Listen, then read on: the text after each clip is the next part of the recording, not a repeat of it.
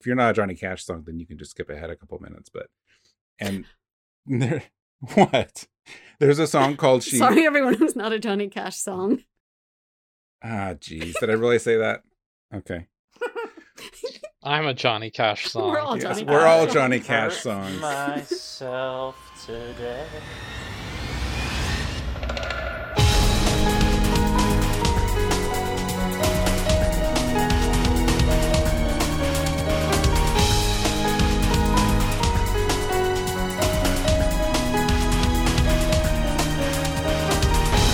Hello, and welcome to Rhythm Encounter episode 63, the RPG Fan Music Podcast.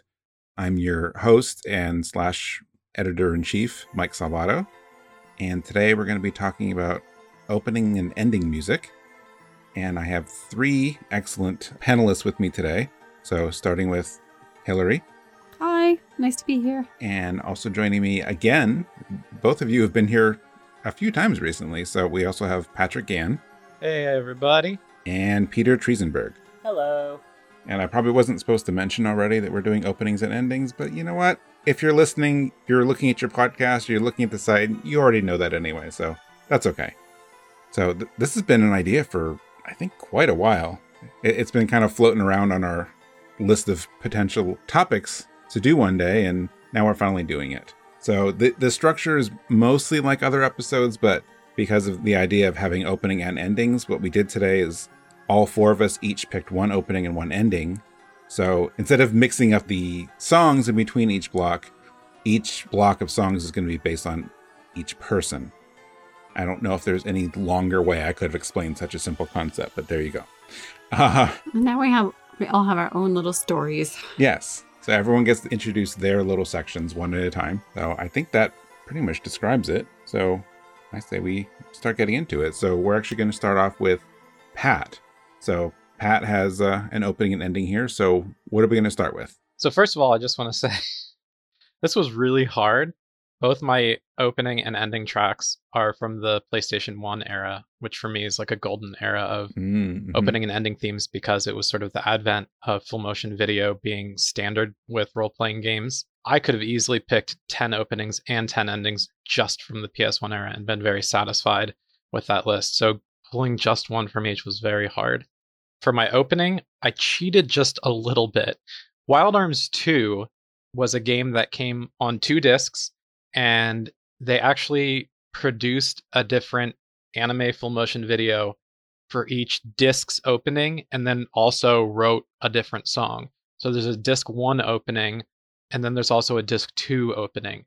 And disc 2's opening is like the most intense in your, like, it comes in with this blasting trumpet. It's called Resistance Line, and it's like so perfect. Interestingly, if you purchase this game in America, they cut the vocals and replace the vocals with what? Wow, a trumpet playing the vocalist's part. So so we got instrumental More trumpet openings, but the Japanese vocal version is like where it's at, and so that's what you'll be hearing. For my ending track, I picked an instrumental piece, a pretty lengthy one from Motoi Sakuraba. It's a song called We Form in Crystals from Star Ocean: The Second Story. If you played the PSP port Second Evolution, they actually created like these very like J-poppy opening and ending vocal tracks for that game.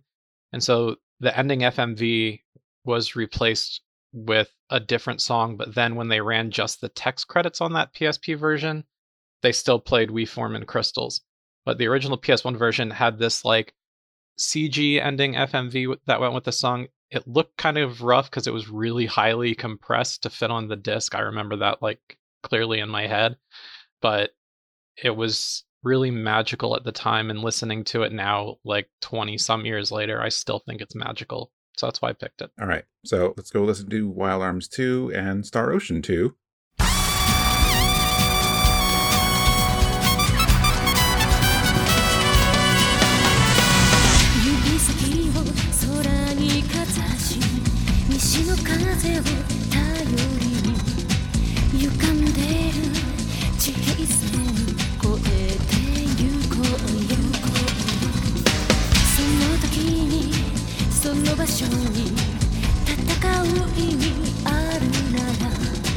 なくすこと恐れずに飛び出してゆく幾千の赤い影たち切りつけたこの腕で悲しい記憶抱きしめ始まる未来その鼓動を感じて誰だって本当は誰のことも傷つけたくないと思っているけれど守りたい大切なものあるなら自分にさえ抗うのだろう生きてる今その全てで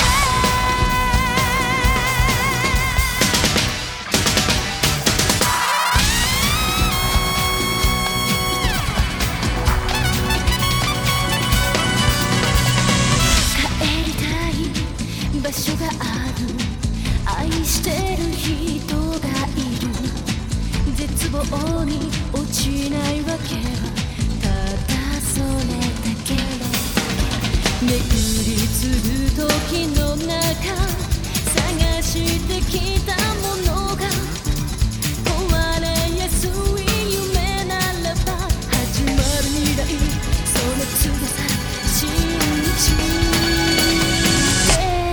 誰だって本当は胸の奥に痛みを隠してる分かっているけれど守りたい大切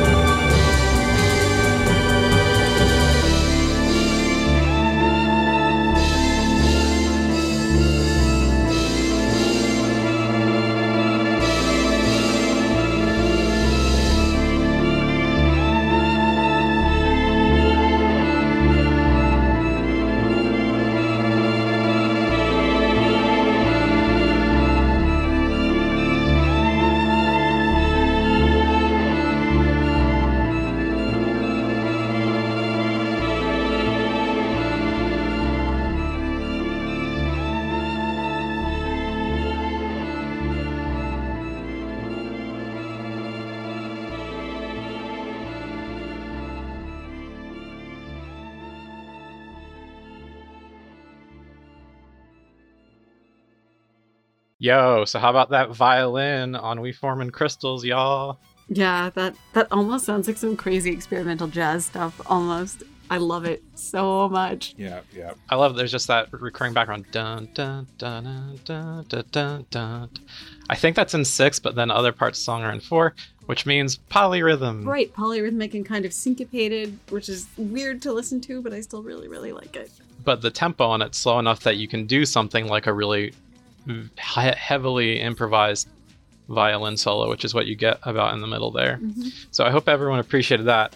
And then, so we got the full longer version of Resistance Line. If you check it out with the anime FMV, the song's only like 90 seconds long. You just get a verse and a chorus and that crazy trumpet at the beginning. I guess that's the two things that these two songs have in common that I thought about sort of intentionally, was like the sort of big signature instrumental section somewhere. I do really like the vocals on Resistance Line as well, though. The verses are really like dark and low, and then it builds during the pre-chorus. And then for people who know music theory, like there's a secondary dominant that leads into the minor tonic for the chorus, and it's very like perfect spaghetti western kind of stuff. So to me, the disc 1 opening is very like hopeful and like bright, and this one is more like gritty, and that's what I like about it. It is. It's very gritty. It's very, I mean, the title says it all, doesn't it? It's very like, I'm standing my ground musically. Yeah. It's funny that you mentioned too the because it's the disc 2 opening, and I was thinking, listening to this, that it really does sound like an anime intro. Like this could be like before your 3 o'clock show or whatever. And I know that the Wild Arms developers were really heavily inspired by Trigun, so that checks out. But this really feels like an anime's second opening in the middle of the season when the stories all come together and now things are like getting serious. And like, yeah, it's good, it's catchy. Yeah, it does feel like a mid-season opening theme. Yeah, totally. That's a good point. You just answered my big question on this, was because I couldn't think of any other RPG that has its own opening on a second disc. And I was going to ask why exactly, if there's some big event in the story, but I wonder if it's the anime influence. Oh, there absolutely is. In fact, if you own the OST lines up with the game fairly well. And the last track of Disc 1's OST is for a very short FMV that takes place at the end of Disc 1, the game. And something very, very insane happens, like almost equivalent to like an FF6 World of Ruin kind of thing. Oh, okay. I was going to ask. It gets that big, and then they're like, insert Disc 2, and you get a whole new FMV sequence, and you see all these characters you haven't met yet, and it's almost like an entirely separate plot line. And it's great. I've still only played the first one. I've only played the first 2 games. I've never played 3 or beyond. It's really interesting to me, and it almost seems kind of like a precursor to some other games and some other media that have sort of had like the dynamic openings or dynamic cutscenes, kind of where it changes a little bit based on the point where you are in the plot. Oh, yeah. No, this one changes a lot, though. Yeah, instead it's just like that one really marked. But Yeah. Yeah. I mean, do we want to talk about Battlestar Galactica on this podcast? Again? Again? I mean, why not? I'm rusty. I've only watched the show through once, but that is still, I just still love they did that. We could also talk about Farscape. Farscape kind of does that. But I haven't seen Farscape. They did it for Game of Thrones too. They would change the models on the big map. Yeah, the different places. Okay. I was so happy to see Dorne. Yeah, right. Too bad about the rest of that plot line. I know. Okay. Okay. Yes. Well, Welcome to our 4th podcast, Television Encounter, where we just complain about canceled TV shows. yes. We can't start an television encounter yet, though, because we still need to talk more about We Form in Crystals. That's true. That's true. Real quick about the title to this song. I mean, if some of our listeners may be like big on Motoi Sakuraba, and if you are, you know that he is insistent on self-titling his music, and he generally does it in English, and he does not have a mastery of the English language, and he is honest and open about that. So sometimes you get titles that really don't make sense, and then you get ones like this that are like poetic and beautiful, but still don't quite make sense. Is this where I get to mention my favorite bad one? Do it. I think my favorite one is No, I Don't Die No from Eternal Sonata. And that would be another one that he named, yeah. So, yeah, he's probably named somewhere between 1,000 and 2,000 songs in his life in English.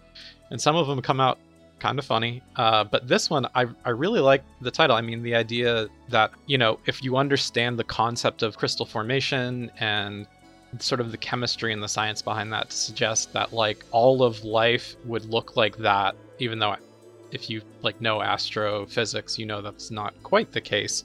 But in a poetic sense, it's really nice to think about. And if you've played the game Star Ocean: The Second Story, you know that there's this really powerful plot point that carries all the way to the end that has to do with the continuum of space and time, and one of your characters kind of being stuck out of that, and the resolution to that, and the other people who are stuck out of time, who are essentially the villains. This title, in the context of all of that, and then also in the context of the CG that they made, where they're just showing you, like, all the weird sort of, like, Avatar level bioluminescence, weird fauna and flora. Like, there's just something really special about it. The ending CG sort of looks like a trailer for Planet Earth. Yes. It's almost like documentary footage. Yes. I like that a lot, actually, because of that. But instead of Planet Earth, it's Planet something like Earth, but a little more vibrant or weird. Yes. Mm-hmm. And I think the title kind of reflects that, too. Yep.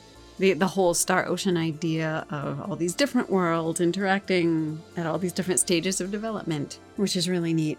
What else did I have down for this? Oh, yes, this song contains the Sakuraba chorus, which is great. Oh, yes. Yeah, that, like, synth that he uses all throughout the PS1 era. Yeah. He used it heavily in one town theme called Sacred Song, which is probably my favorite songs that he wrote during the PS1 era. Is that Star Ocean, or? Yeah, it's also Star Ocean: The Second Story, yeah. Just throughout that and Valkyrie Profile, I just love listening to all the different places he uses that. Yeah, he uses it in both VPs and in Tales of Destiny, a lot of Tales games and a lot of Star Ocean going forward. His synth choral sound, like, is very good. I don't know where he got it, what sound bank he got it from, or to what extent he personally fiddled with it to make it better, but it is good. I just can't get over what's going on rhythmically in Reforming Crystals. It's just really unlike a lot of other music out there.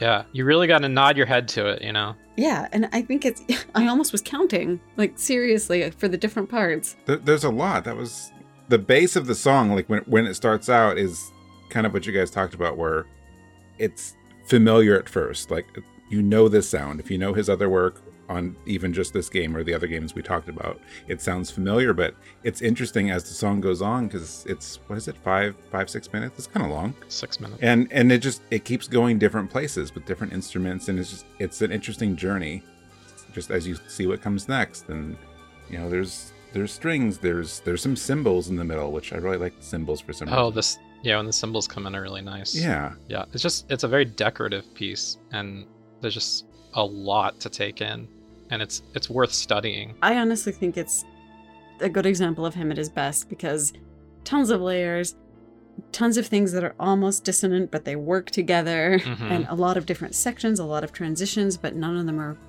overly jarring. They're, like, just unexpected enough, I would say, for me personally, at least. So, yeah, I've liked this one for a while, so I'm excited that you picked it. You're welcome. I never finished Star Ocean 2, so I don't know that I've actually heard the song before we were preparing for this episode, so I enjoyed it, even though I heard it, 20 plus years later than a lot of people, I guess. Yeah.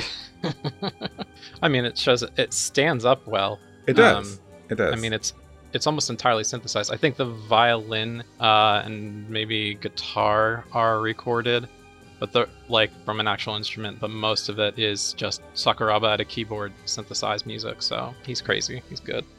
Yeah. We talked about Burnout on the Shimamura episode 2 episodes ago, and I feel like he either doesn't experience it or is just really good at, like, coping with it so he can move forward. Because if you click on, like, an artist name on VGMDB and look at their discography, like, Sakuraba is pretty steadily putting out 2 to 3 large form OSTs, either by himself or as the lead of a team, every single year since like '94. Like, it's insane. He's just a powerhouse.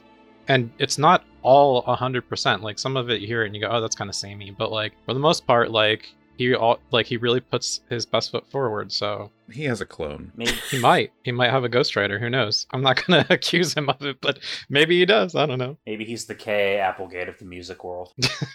Maybe. There's a reference for you. I like it. All right. What do we got next? Oh, I think we got the PT, the Peter Triesenberg block. Oh, yes. Don't touch that dial now. We're just getting started. Before he says what his are, I'm just going to let the audience know what they aren't. There's no Kingdom Hearts here. And that's probably because we've featured those songs heavily in past episodes, but I was impressed by your ability to not pick a Hikaru Utada song here. Oh, it was such a close call. Yeah, I bet. I thought about it too, honestly. Yeah, I almost put Passion in the Japanese form Yep. Sanctuary. Yeah, Face My Fears was almost in the running too. Mm-hmm. But my two picks for this episode are Heaven's Word from Heaven's Word, Final Fantasy XIV, by Masayoshi Soken, because it's just an insanely epic opening, and having finally like gotten into 14 and finished the Heaven's Word expansion, I can just appreciate it all the more. And then my ending theme is Maybe Tomorrow from Xenosaga 3. Shout out to Tyler. This song's by Yuki Kajiura, and it's just a really beautiful vocal piece that I've been a huge fan of for years. All right.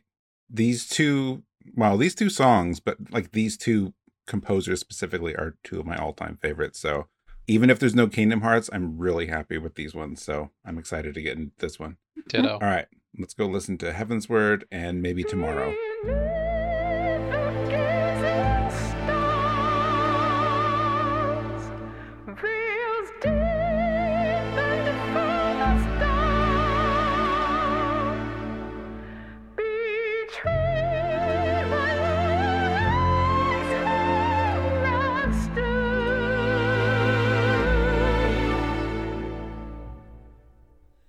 Bound fast unto our feet.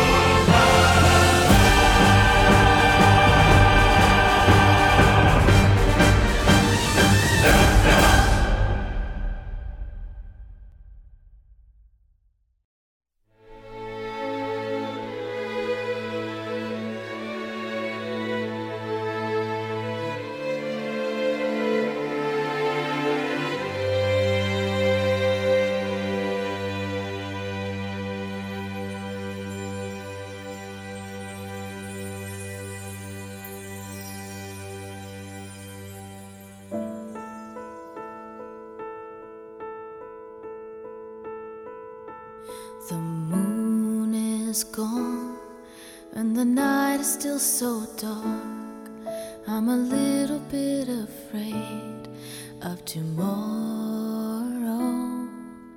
For this day was so long and hard for me, and I've lost some of the things so far I have trusted. Now I will close my heart and sleep a while. Bless my dream with gentle darkness until I could have my strength to wait for the light. Maybe tomorrow.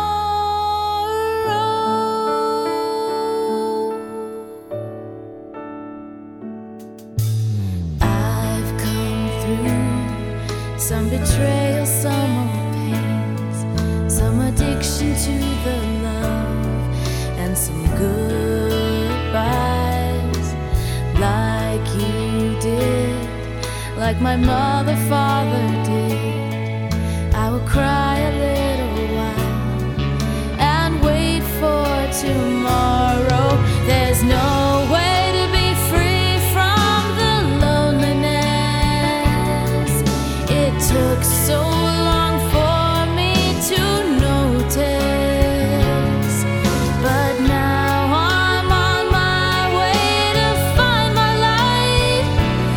Maybe this day, maybe tomorrow.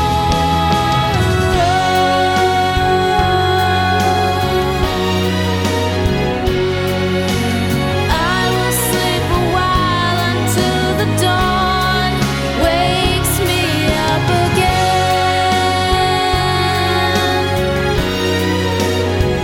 I still believe,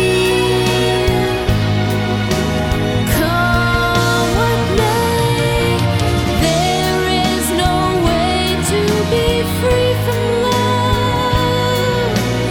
Deeper we sink in the darkness, brighter it shines in our hearts, the lights of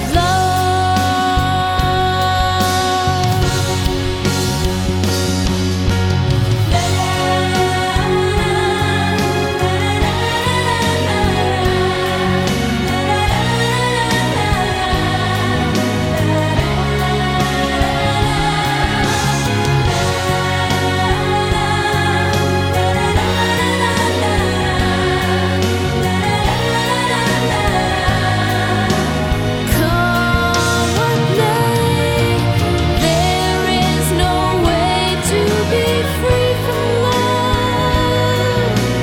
Deeper we sink in the darkness, brighter it shines in our hearts, the lights of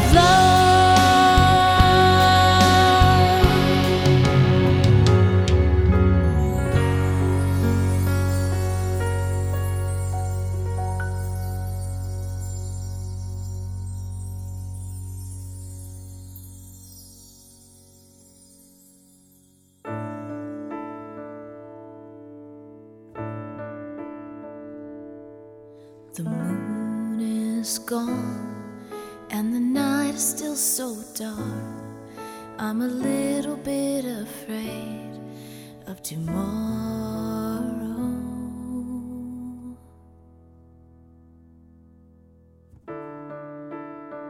But I will go.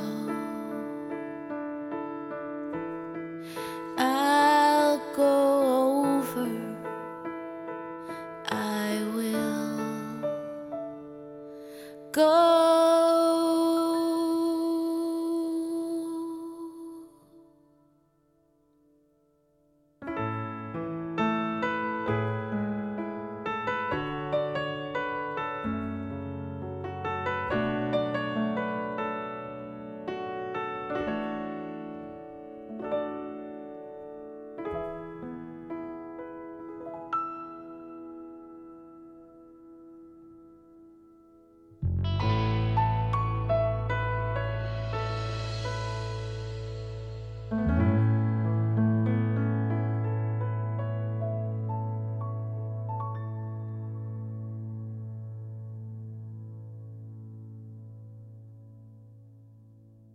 So yeah, so the Heavensward opening is a really fantastic piece of music. I really love how it sort of works thematically. It really represents the duality of Heavensward's story, because you have the main vocal piece in the middle, like with the male chorus, is like a prayer. It's like a prayer to the Fury, to Halone, which Ishgard is very devout. They've got, they're the holy see of Ishgard. So they're ruled by a church, and their knights and dragoons are essentially on a crusade. They're in like a holy war with these dragons, which becomes a major point of contention in the story, because of course there are two sides to every story. So the second part of the song, near the very end, switches to Dravanian, and it's the dragons singing about their revenge, how they're going to come from the sky and burn down Ishgard. And it's a really great piece that really just kind of underscores the conflict that is at the center of that storyline.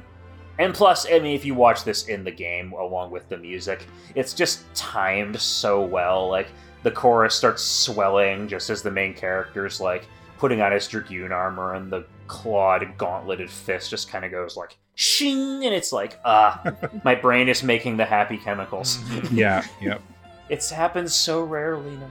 14 really knows how to complement those big sequences with the music. Yeah, absolutely. This motif gets used a lot throughout 14 too. There's a couple tracks later in the game that work it in. One of my favorites is Revenge Twofold, one of the final boss themes in 14. I love that song so much. It's got such a great build. One of my favorites. Yeah, no kidding. Especially for that last fight. It's interesting that you mentioned how it underscores the main conflict of the whole game, because musically it almost does that too, because it almost functions sort of like a medley, because I heard answers in there, I heard like a few different... Yeah, and how it opens up showing the Warrior of Light and all that, escaping from in old... I won't get into too many specifics, but it transitions neatly from the ending of the base game into the story of the new expansion, and does a good job of kind of announcing to the player, hey, things are going to be very different from here on out. Yeah, absolutely. Well, I think we can all agree, like, Masayoshi Soken sort of came out of nowhere and proved to be like just ridiculously amazing. Oh god, yes. And there were a lot. I mean, you could pick opening and ending music from any of the main expansions, and they all would have been fine choices. Like Hillary just mentioned Answers, which like is a song that messes with my brain. I like it so much. But I think the Heavensward opening is, like you said, especially if you've seen it in the context of that visual sequence, and you gotta wonder, like, how closely did Soken work with, the rest of the team to make all that work? Like, it's really good. It makes me angry how good it is. It is. Yeah, and I'm really sorry. I misspoke a minute ago. It is not Answers that I was hearing. What were you hearing? Although I'm looking at my notes and I compared this to Answers, because that's another really awesome song that is incredibly well timed. No, I think Heroes is... Oh, yeah. Oh, Heroes, Yeah. yes. Yep, that is one of the songs I hear in the medley. Heroes is near the end of 3.0. And I noticed a kind of little when I said Answers. Yes, Heroes. There's also a boss track called the Heavens Ward that plays during a very specific boss fight later in 14 that also uses that motif. And I love how the opening theme, it almost sounds like an aria at first, because you've got like the one strong lead female vocal, and that kind of goes with the other like vocal track with Susan Calloway. Oh, Dragon Song. Yeah, Dragon Song. Dragon Song is amazing. All right, I debated about this because I don't like being that guy who was like, hey, when I first heard this song, but I have to do it a little bit because it was just a cool moment. Typically, outside of this year, of course, when they reveal new expansions, they always do it at the different fan fests. So when they revealed Heavensward, it was at I guess FanFest 2014. So I just want to throw out how cool of an experience it was to be in this like kind of small like event hall in Las Vegas in this room, and to be one of the first people that got to see this, because that's all they showed. Like, they didn't show any footage right off the bat. They just said, okay, here's a video, and just played this cutscene and this song. There was an energy in the room when that happened. It was just really exciting. Yeah, that's incredible. And it's grown. Yeah, So yeah. much. Yeah, we didn't have 20 million players back then. This is almost like, I mean, 14, like, its rise from the ashes is well documented, but Heaven's Word is almost like the second reboot, if that makes sense, because it's like they recast the characters, they tighten up the systems and gameplay, they start it starts becoming the game we know and love. Right, I know this has all been said too, but, you know, A Realm Reborn was like, hey, let's rework the game that's there, and when they got to Heaven's Word, that was when the new team got to actually make something from scratch, and there's a noticeable difference. Like, this is what these people can really do, and it's amazing. Absolutely. So, yeah, the song, you know, one of the things I like about the song, too, is as much as I might have heard it before the game came out, or even, like, when you start playing, you can listen to the song and you can read the lyrics, and if you don't know the full story, it's neat and it's poetic, and you can kind of get what they're inferring. But once you know the whole story, if you really look at the lyrics of the song, they more or less tell you everything that is going to happen to the entire, like,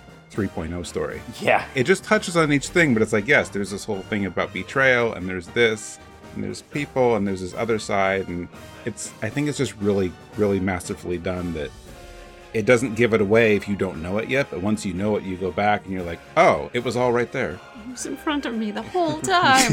It does help that some of the lyrics are in a fictitious language too, which, I mean, I appreciate the effort there. Yeah. Like going to the trouble of having it in the dragon language. Yeah. I don't know how much you've looked into it, because I know, Peter, you've been playing so much recently. I think it was in my review of the soundtrack, the Blu-ray soundtrack. I talked about it a little bit and got way too flowery or something, because I put lyrics throughout my review and stuff like that. But I think in there I linked to a forum post on the game, and where they talked about coming up with the language and all the different ways, and how you can, like, I think there was like a translation key or something. Like, the effort they went into to, like, build this dragon language was just amazing. That's pretty great. Like, yeah, no, that's I love the attention to detail. Yeah, but maybe we can talk about that tomorrow. Maybe tomorrow. Yeah. So Maybe Tomorrow is a really gorgeous vocal piece. I think Kazuhira in general is really great at that. A lot of her music uses female vocals, and oftentimes it's in her own. I think it's actually her own made-up language. But this one's in English, and it's really sweet. I just think I just get a really serene feeling when I listen to this song. Like, it's very sweet, it's very heartfelt. I really like the violin that's going for it. Once again, I still haven't played the game that this is from, although it's on my list. But I'm looking forward to hearing it in the. I believe it plays during the end credits. I looked up the lyrics a little bit, so it has this kind of sense of finality to it. So I had to look up the lyrics, and, you know, yes, it does. Mm-hmm. It sort of has this. Is longing the right word? I don't know. It's kind of like wistful, like reminiscence kind of thing. Or maybe that's my notes from the other song coming up later. But Well, it definitely, musically, it definitely hits that kind of tone, I feel. well, the lyrics are interesting too, and maybe, Peter, since you're going to play it, maybe don't look up the lyrics. But it's interesting how it starts out talking about something, and like, hey, without getting into details, because, you know, anyone listening, you can look up the lyrics, but it's someone singing about, hey, like, thinking they have a grasp on the situation. It's like, well, maybe this is how this is. And actually, Hillary, you explained it pretty well. Like, what's that called? Like, they start the song again. They start using the same lyrics again towards the end of the song. And It's a reprise where her perspective changes a little bit. Yeah. Yeah. At the end, she's like, oh, wait, actually, it's this. And it's a really interesting way of taking it. Yeah. Which doesn't really talk about how pretty the music is, but I do like the lyrics of it too. Well, I'm glad you mentioned that, because that reprise is definitely in my notes. It's a musical device that I can be a sucker for sometimes when it's well done in a vocal track. Mm-hmm. Oh, this is the way things are, but wait. I don't know. I like it. But wait, there's more.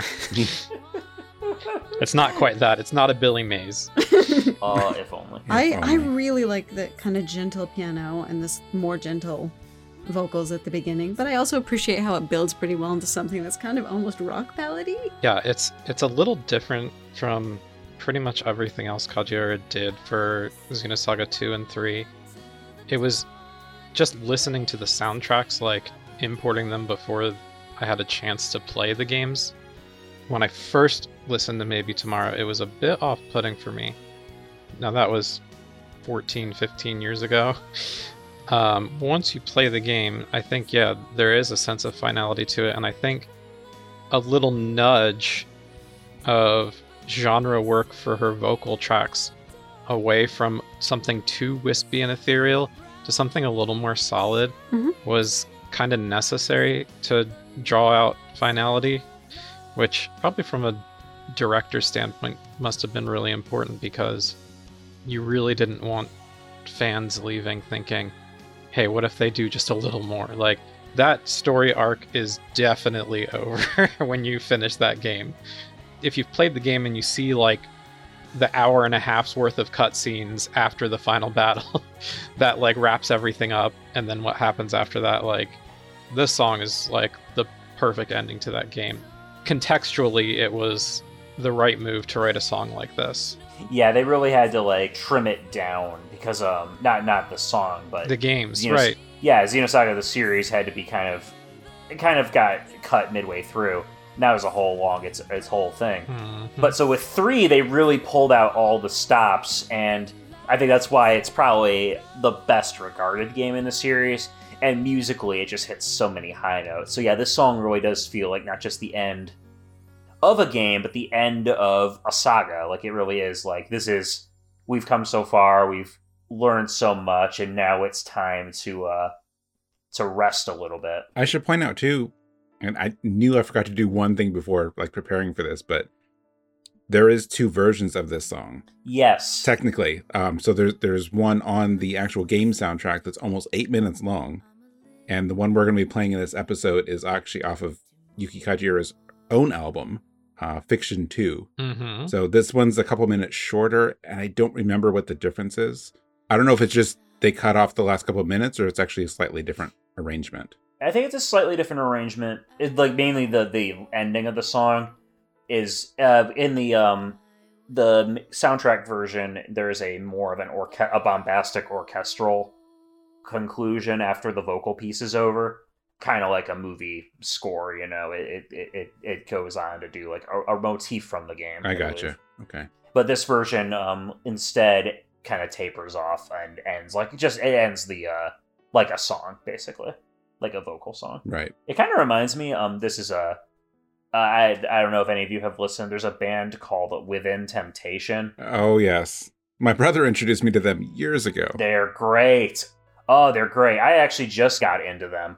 Yeah, their style is like a symphonic metal group. Yep. They do a lot of songs that are more downbeat, and their vocalist is a woman. And I think that this song reminds me, like, it feels like something they would do. Actually, I never thought about that. You're right. I've not listened to them in years now, and I don't know why. I love them. Also worth mentioning, too, is like, if you do like this song, I would recommend not only I almost said Xenogears 3, the Xenosaga 3 soundtrack, even though it's out of print and impossible to get, but her own albums, Fiction 1 and 2, and I don't think there's a Fiction 3 yet. Both really good albums. Fiction 2 actually has several Xenosaga songs on it. Yeah, Kajiura has a lot of stuff up on Spotify you can look at. Oh, beautiful. So that's a good way to listen to her. In general, I think she's just an incredibly talented musician. And she's gone on to work on so many things. Like, I'm pretty sure she also works on Sword Art Online, too. You know, I didn't really know much of her. I can't remember when I really learned about her. It might have been around when Xenosaga 2 came out, but I definitely knew Mitsuda. So, like, when the first game came out and they had Mitsuda, I was all for it, and I liked the music in that game. Mm-hmm. You know, when the music actually plays in the game. Oh, God. So when they announced the second one, they're like, oh yeah, Mitsuda's not doing it anymore, it's someone else. I was like, are you sure? Like, but why would you do that? And I don't have those thoughts anymore, because everything she did on both those games are just so incredible. It really is. And even Hosoe's stuff, like, it's different from Kajiura's, but Hosoe is still a talented composer. Yes, definitely. That series of games is a whole musical journey. It's really cool. Is there any good segue that I can work in that Johnny Cash song? No? I'm going to do it anyway, because I'm the host. That works. There was a song on Out Among the Stars. It was one of several albums that came out after Johnny Cash passed away. You know, like lost recordings and stuff like that. But there's a song on there I actually liked a lot. Okay, I'm going to keep this short, but it's a song called She Used to Love Me a Lot. And it's this thing where he's singing about this old girlfriend. He bumps into her in some diner and he's like, oh yeah, like we had this great thing. And like, you know, but it didn't work out. But if I wanted to, like, she'd get back with me. And then at the end of the song, she's like, yeah, no, I'm not into that. And he has this realization. It's like, oh, wait. She used to love me. She used to love me. And then, and again, it's the exact same kind of thing this song did. I don't know how I'm comparing Xenosaga to Johnny Cash, but it's just an interesting twist. You're like, oh, that went a different place than I thought it was going to go. Well, I know why we're talking about reprises. Reprises, yeah. I don't know. I guess that's a thing I like, so I need to listen to more of that. It's a good example of a reprise with a conceit in it, like a twist that you weren't expecting. Yeah. So, speaking of twists that we weren't expecting, let's talk about Terranigma. Quintet. Was not expecting this choice. You weren't? No, just because it's an older game, but it's a great song. Yeah, but I'm old. I'm old and like older games. We're old together, Mike. Come on. That's true. That's true. Okay, boomer. I said this off air, but like it was very close for me. Like I actually have, here, I'll bring it up right now. I have a playlist for this episode of 17 songs, and I had to narrow it down to 2. Well, I'm always happy to talk quintet, and I'm excited to hear more about like why this one out of all those good options. Well, I will tell you after these messages.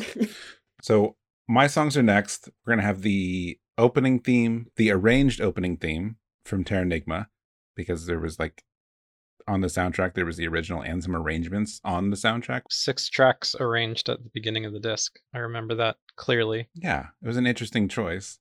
And then the ending staff roll from the Zelda Link's Awakening remake in 2019. So we're going to go listen to those and come right back.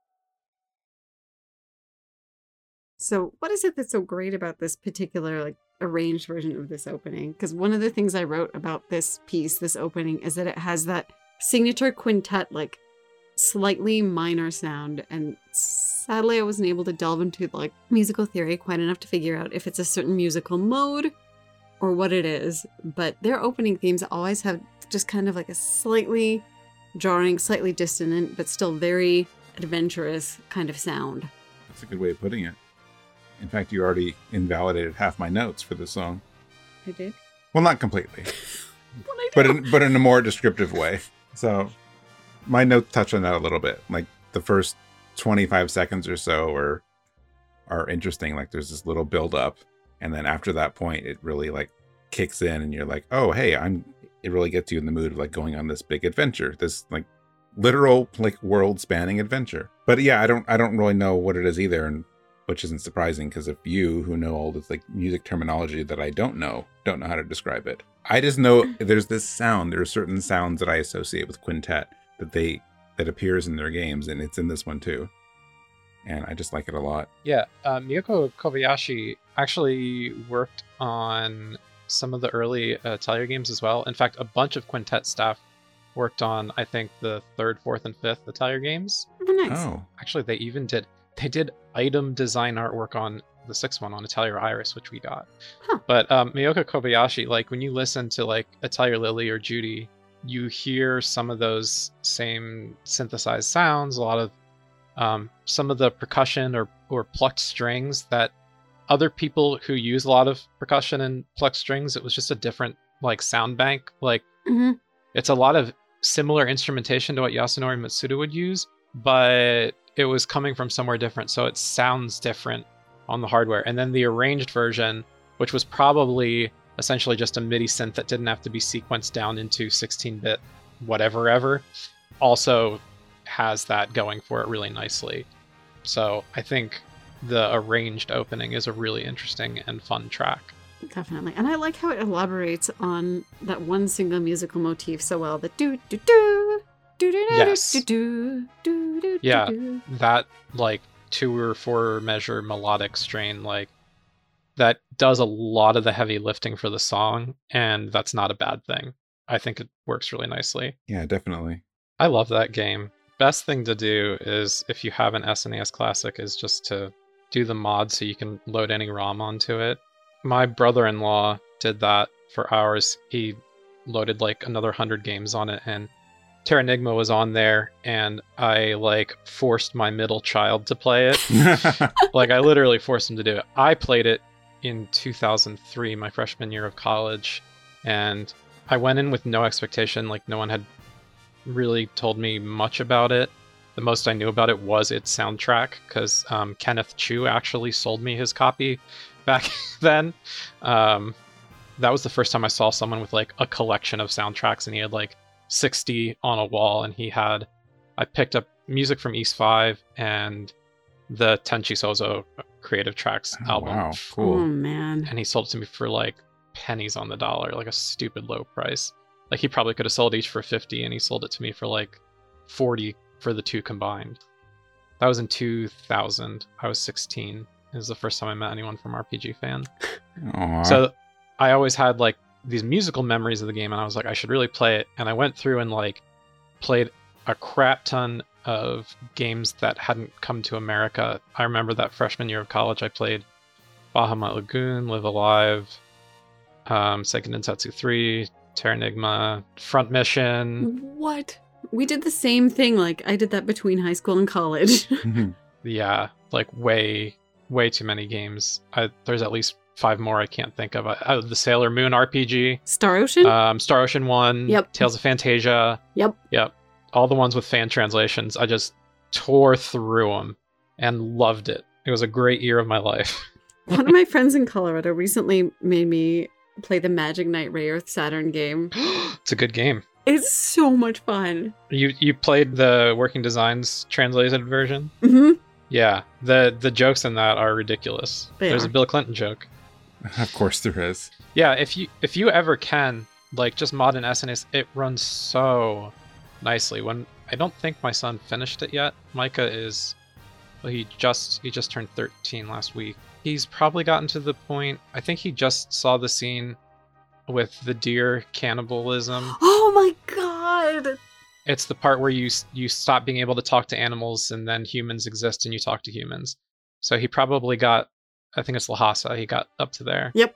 I talked about that on our Quintet podcast forever ago and how that was just like a weird and unsettling turning point in that game. There's a lot that's unsettling in that game, but that might be the top for me. Is like, Yep.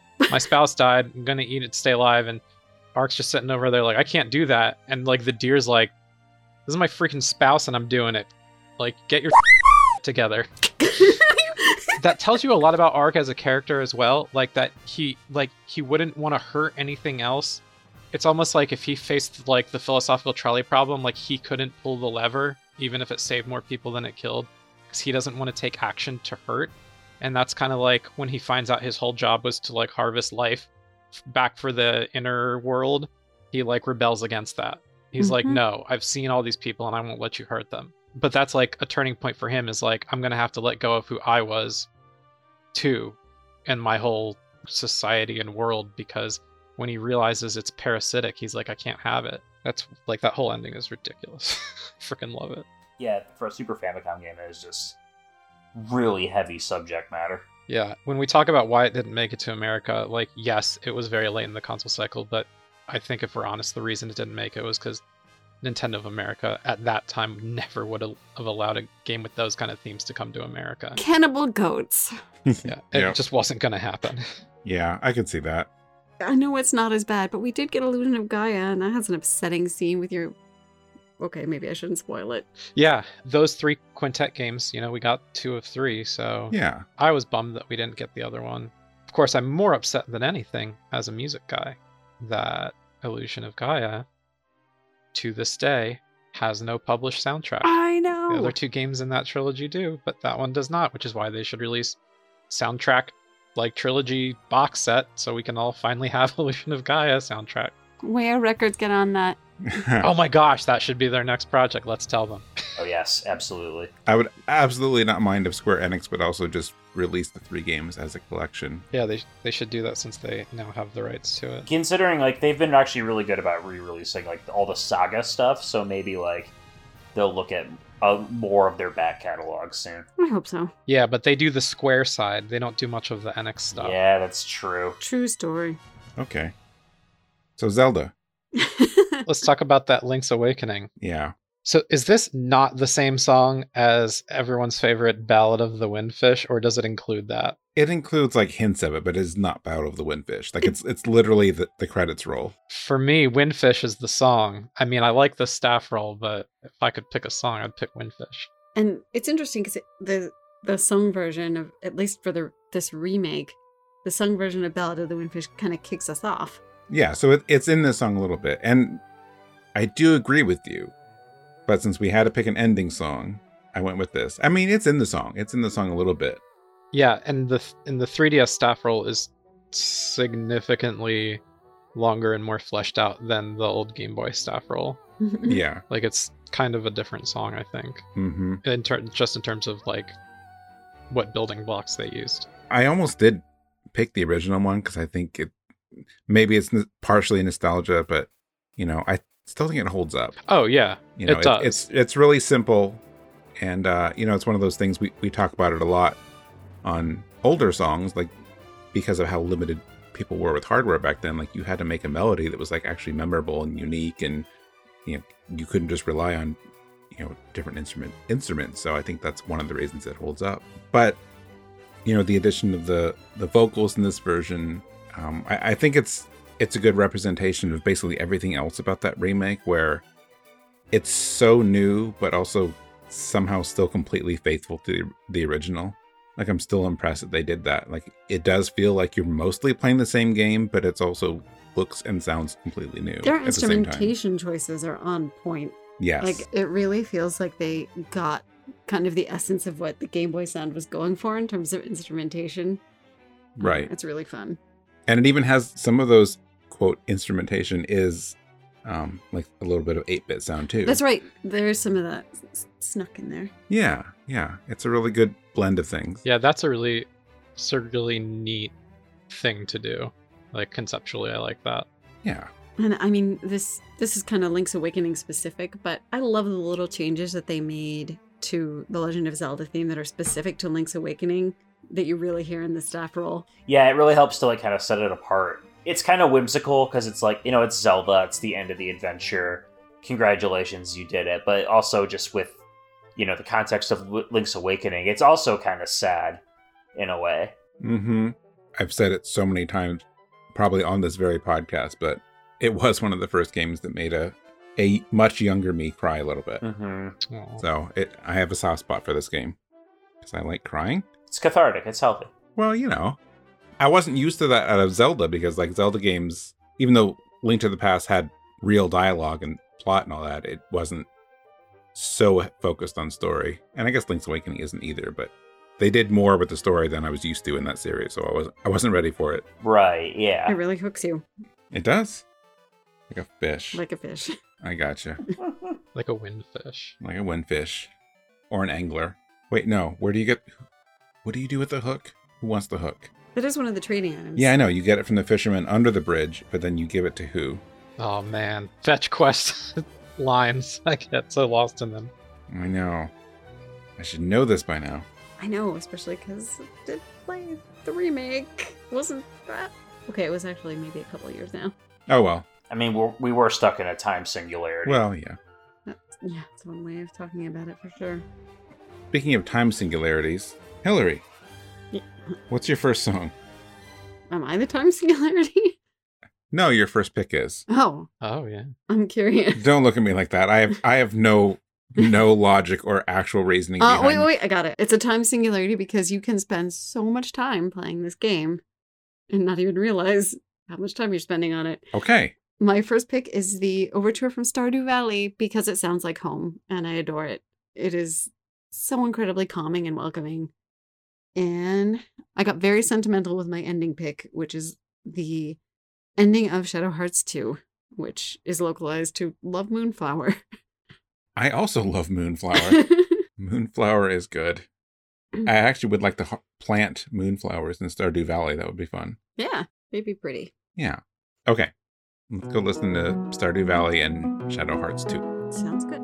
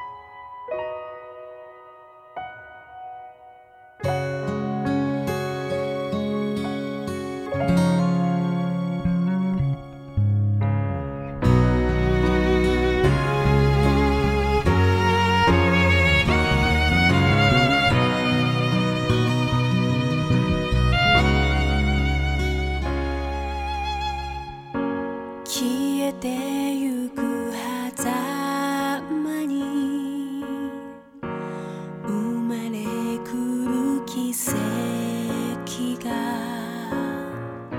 それぞれの心の指す場所へ導く私にできること静かに満ちてゆく夜を照らす月のようにあなたを見守るのその深いあなたの想いをあなたの求めてる絆を手繰り寄せて光となるのなら私は祈っているあなたが会いたいと願う人の隣で目覚める朝を迎えられるように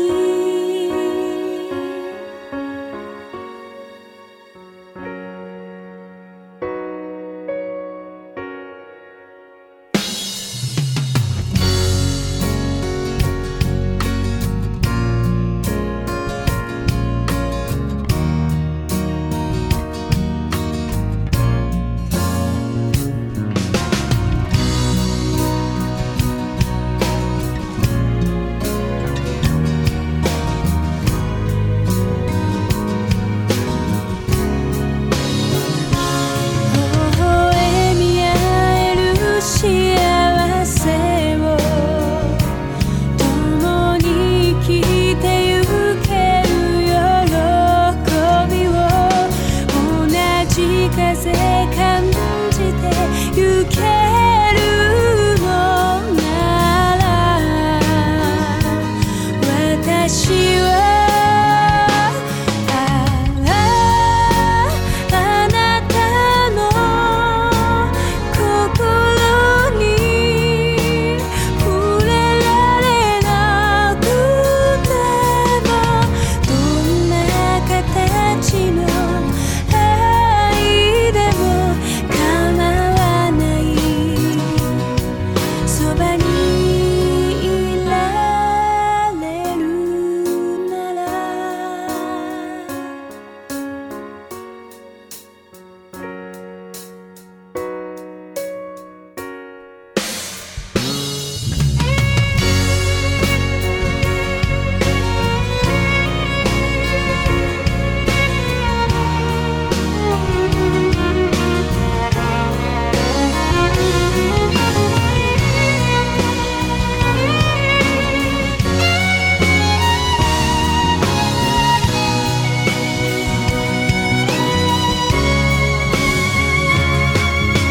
散らばってく糸は時を越え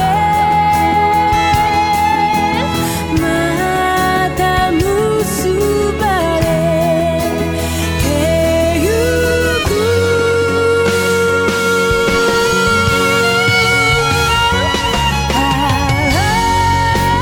あなたを守ってゆきたい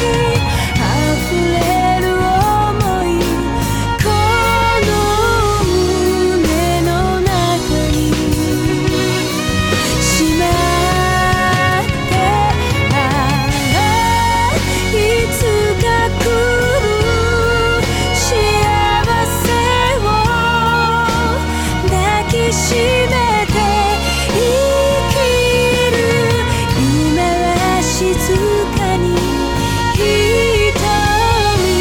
閉じようまた会えるから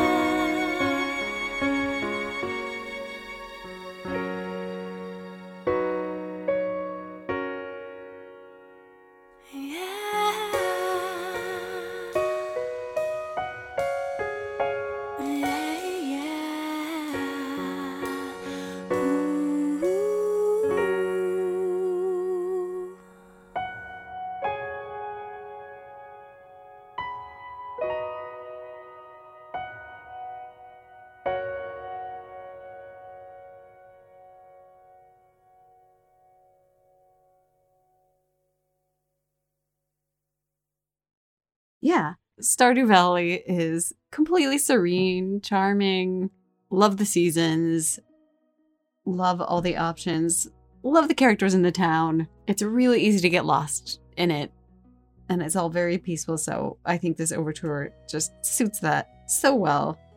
Standout things for me, I really like kind of the panpipe sound at the beginning. I like the little intro that ends with the little ding sound. I like how it's kind of relaxed, drifting. I wrote that it was lilting when the melody actually kicks in. You know, if you're gonna use the word overture in your title, like, you better mean it. Mm-hmm. Like, when I think of overtures, like, the first overture that I think of in video game music would be the Dragon Quest overture. It's a march, in the case of Dragon Quest. Different games will have different, like, pre-melodies before they get to the main march, and that's really neat. But when I think of overtures, like, for me, conceptually, outside of my classical training, as far as video game music goes, I think of the template of Dragon Quest, and then you listen to Stardew Valley, and especially after playing the game, like, an overture should really sort of not just give you a good first impression, but, like, in hearing it over and over again, fit with your conception of what you experience. Like, the overture should really, it's almost like we said about the Heavensward lyrics. It actually captured the entirety of the game's plot, but you didn't know it at the time. It tells you what it is, right? Like if you go to see a musical, the overture gives you little snippets of the whole thing you're about to see. Yeah, now it doesn't do it. A lot of times in musical overtures, they'll do that essentially in the form of medley. They're just tossing in a couple of major songs that you're going to hear later. I don't think Stardew Valley's overture is a medley. I could be wrong about that. I don't think it is from my knowledge of it, but like from an impressions standpoint, from a thematic standpoint, I think it tells you what you're getting involved with about as accurately as a Dragon Quest instrumental overture gives you. Yep. And I really like that about it. You put my feelings exactly into words there. We played the OST version. I also like the Piano Collections version of the opening. So just wanted to plug that because I love Piano Collections and I thought the Stardew Valley one was really good. This was also on my list of openings, and if I had chosen it, it was going to be between this and the piano version because they're both really good. Yeah, hard not to go with the original though. Oh yeah.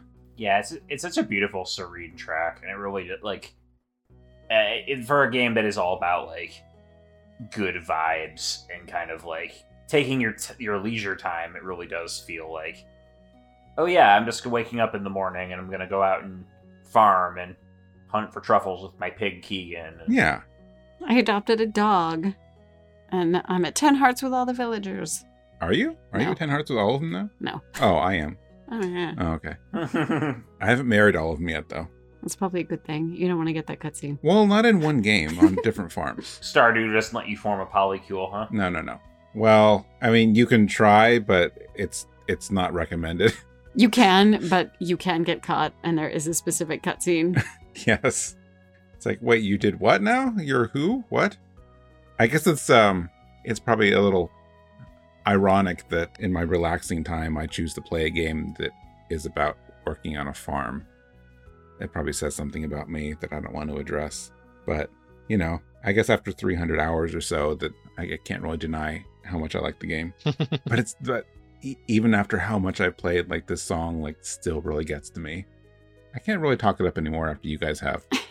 I really can't put it better than that, but I like just the whole relaxation of it. There's, like you said, like, when you listen to it, you know what it is you're getting into, so you know, if you had a bad day or just a busy day or anything like it, and you get to sit down and you're like, look, I'm going to sit down and I'm going to farm. And as soon as this song starts, though, I'm like, it just puts me in this different headspace. And ultimately, it's playing the game itself and all of that does it. But there's something about this song. I feel like even without the context, you still get a little bit of the impact. Yeah, well, like I guess it's the thing that tells my brain it's like, yes, we're doing this now. It's a really, really beautiful opening. I have to say thanks to Pat, because that overture explanation, exactly what I was thinking. So I appreciate you putting that into words. It's like Pat knows his music. I didn't write 1,000 soundtrack reviews. What? I boast about that way too much. I mean, if I wrote 1,000 soundtrack reviews, I would boast about it too. At least 20% of them deserve a rewrite, because once upon a time I was very young and very dumb. I would like to direct you to my review of Skyward Sword. Please don't look that up. Looking it up right now. It wasn't that long ago, but I'm like, I don't know why I scored that a little too high, but that's okay. I don't think your old soundtrack reviews are bad. I think a lot of them were just short, because like way back when we just had shorter formats. Yeah, we did more short form reviews back then. And I've thought about doing that more recently, just since I'm so backlogged. But every time I think that, then it's like I listen to an album like Stardew Valley and I go, no, if I were to write about this, like it's not fair to just try to do a 2-paragraph, like this is pretty and serene and idyllic. Like there's so much more to it than that. Right. Yeah, I don't know it's something of an ethical dilemma for me, I think. Like honestly. So now we're getting like firmly back into sentimental, big emotions, JRPG territory. Oh boy. Anyone who's played through Shadow Hearts 1 and 2, this song, it really packs a punch. Yeah. I haven't played through it, but I can already guess that it does. I'll talk about it in a minute, but yeah. I haven't finished Covenant, but I've played the first one. And I know the general arc of the story. Yeah, so I'll just say this. The premise of Covenant is based on the bad ending from Shadow Hearts. So by the time you get to the end of Covenant, these characters have gone through a lot, especially the central couple. And I picked this song because I really feel like it encapsulates that. And it's got a little bit of the interesting tonality and instrumentation that the series is famous for. Not so much the industrial sound, but there are little touches here and there that I think are very Shadow Hearts. Yeah, from a music standpoint, both the vocal performance and the composition, like, you know, the Shadow Hearts series went through a bit of musical transition. Mm-hmm. And one of the things I like about it is that, and I would argue that this is different from Xenosaga. You know, Xenosaga started with Mitsuda and then was handed over to Yuki Kajiura with Shinji Hosoe doing some in-game work. The Shadow Hearts series started with Mitsuda and then was essentially handed over to someone whose name I'm forgetting, which is pathetic because I've met him and have the soundtrack signed, so... why can't I remember his name? He plays bass. He's really awesome. I wish I could help you. I don't have it in front of me right now. I don't want to... It's not Roka, is it?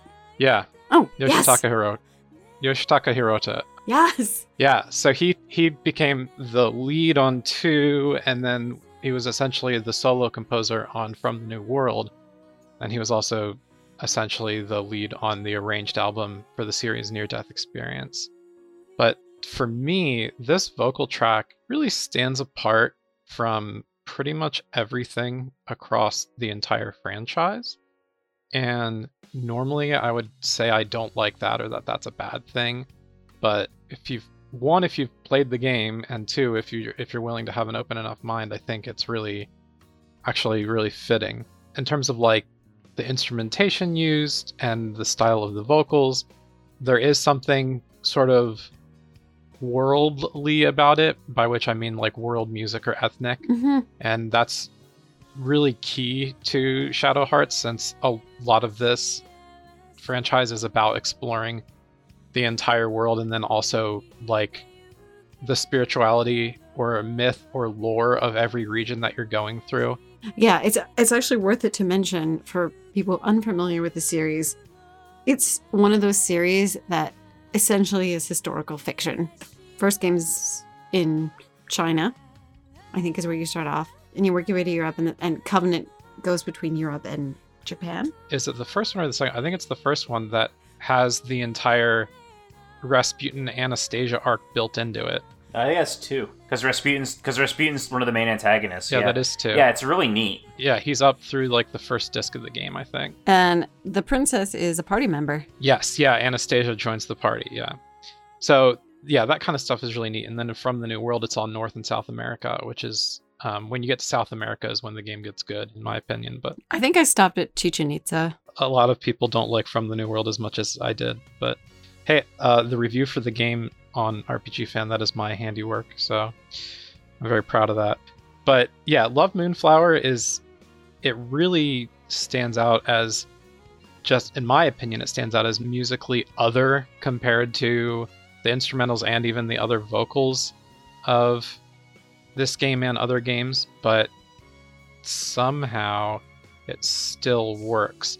In some ways, I would think about like, okay, like just in the last episode, we talked about Weight of the World, and some people thinking that didn't fit with the soundscape of Nier and Nier Automata. And like, in some ways, one might say, yeah. But on the other hand, if you kind of know what's going on, and you would go, actually, this is really smart and really perfect. Almost in the same way that like Snake Eater at the end of Metal Gear Solid 3. Like, that song does not really fit the vibe of the first 2 games, and only kind of fits the vibe of the third game. But along with being a very memorable standalone track, I think given time, it is very well and easily associated with that game. So I'd say the same for Weight of the World, and the same for Love Moonflower, and maybe the same for like I Am the Wind from Symphony of the Night. Oh no! Yes, yes, thank you. I almost brought that one on too. Yeah, to me, Love Moonflower and I Am the Wind, I can go like, yep, you wouldn't have seen this coming, but it still works. Right, I think it works with the characters and their arc, and I think I agree. Musically, it's not very similar because you have a lot of atonal singing, a lot of heavily rhythmic music, and like I said, some of it's almost industrial, and this is certainly not that. But I think it's kind of like the slight world music tie-ins that help a little bit in that respect, but also it does stand apart. So now, for me, who has played none of these games, except for the first couple hours of Koudelka, which is an ongoing game right now, and boy, that's an experience. I'm enjoying it. Oh man, It's just I really should play that. That's what I'm missing from the Shadow Hearts experience in my life. I've always wanted to play it. So yeah, so I don't have the context like I've done with some other ones in here. I looked up the lyrics and was listening to it, and I'll say this because obviously I keep hearing that it hits hard and it's emotional, and whatever goes on, I still don't fully know. But what I think is interesting is listening to it, the tone of the song, even if you don't know what's being said, the emotion in the voice. Once I looked up the lyrics, it kind of lines up with what I was expecting.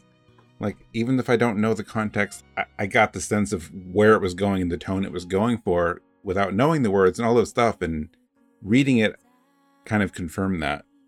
So I'm sure the people that have finished the game can say, yes, it's what you think it is. But I think it's impressive that it can come through even if you don't know the language and don't have the context of the game. Mm-hmm. It still gives you the right like emotional response even without knowing any of that. Yeah, So and if I'd you- say that's impressive. And if you're saying that's true with like an especially impressive amount of clarity, then yeah, that is, I don't know, something about the chorus too just really gets me every time. It's sort of like a call out. It's a strong chorus, yeah. Well, I'm glad you enjoyed it. Yeah.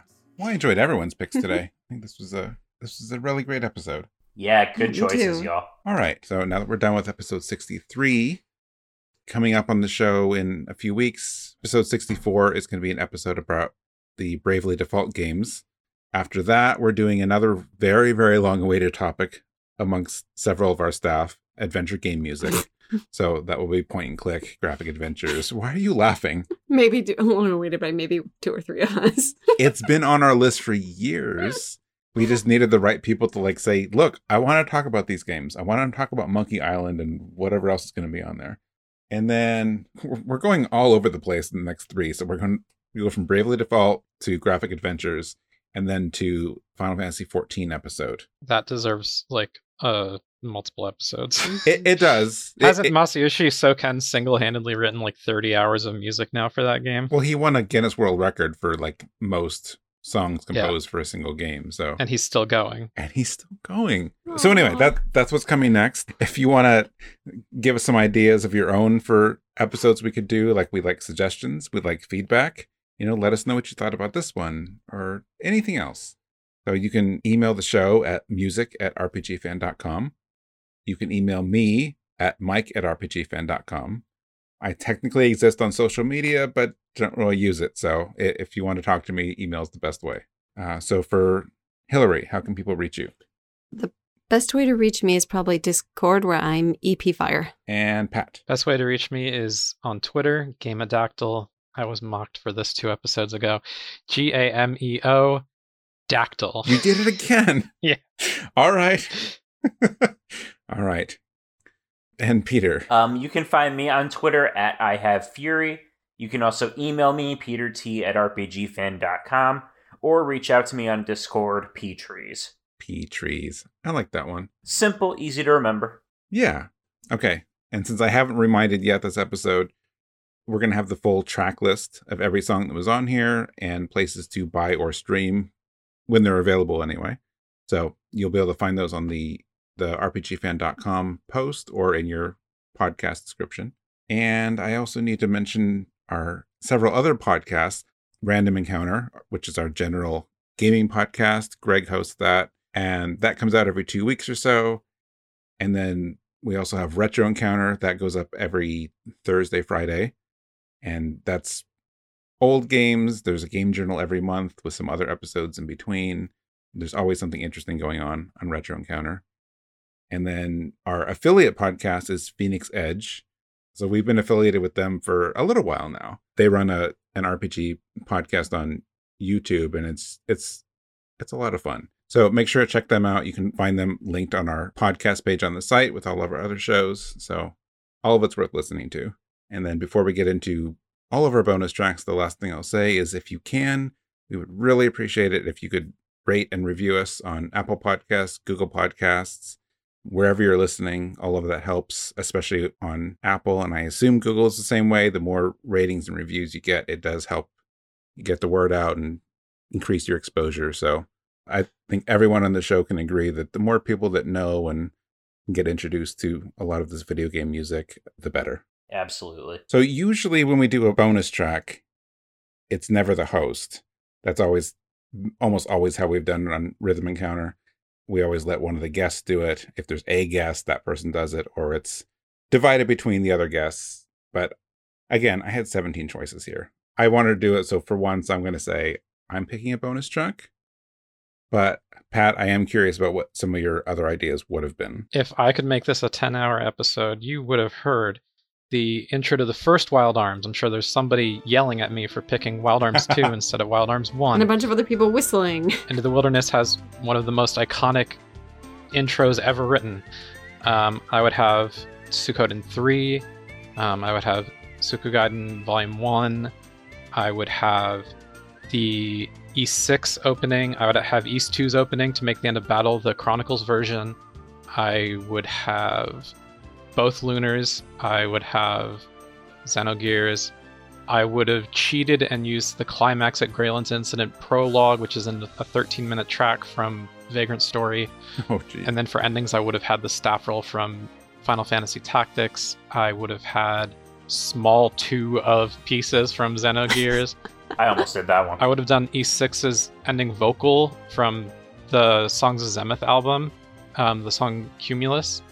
I would have done... oh gosh, what was the one that I was thinking about? Oh, yeah, I would have had Final Fantasy VIII's ending orchestra version with Eyes on Me, Ooh. but also includes that staff roll with that F minor thing from the piano collection. Dun dun dun bum bum bum bum bum bum bum. Like, there's like a 16-minute ending to FF8, and like that whole part is beautiful. So yeah, all of that needs to be on this episode, but it just can't. So oh well. Okay. Well, It's funny that a lot of your potential ones overlapped with what Peter was going to do. But of all of those, you still didn't end up with the good or bad choice, depending on your perspective of what I'm going with. Okay. We're going to close out with the ending theme from Breath of Fire 5 Dragon Quarter. Yes. Ooh, fun choice. I think it's an interesting choice. I was actually just looking at a review I read recently about how this one song is completely removed from everything else in that soundtrack. Because musically, it doesn't sound like anything else on there. I don't know if that's good or bad for people, but I mean, I love that soundtrack. And even though this doesn't sound like it at all, I think it's a really surprising choice to close out that game with, which is, even if I haven't finished it, I know it's a very dark game, even though it, in theory, has an optimistic ending. But I was reminded of it actually because just recently I've been kind of on this Nier music bender. So I have a playlist of Nier music, and I decided, because it's close enough, I put the soundtrack to Drakengard 3 on there. Uh-huh. And I was reminded how much I like a very particular song in Drakengard 3. And I was looking up the vocalist for The Silence Is Mine. Yep, same vocalist as Dragon Quarter, right? I had no idea. I've been hearing both songs for years. I had no idea it was the same vocalist. Yeah, it's crazy, right? Since The Silence Is Mine was on Rhythm Encounter episode 20, I can't use that one. So instead, we're going to close out with Castle Imitation from Breath of Fire 5 Dragon Quarter. So thank you all for being here, and thanks everyone for listening. See you next time. Yay! Bye.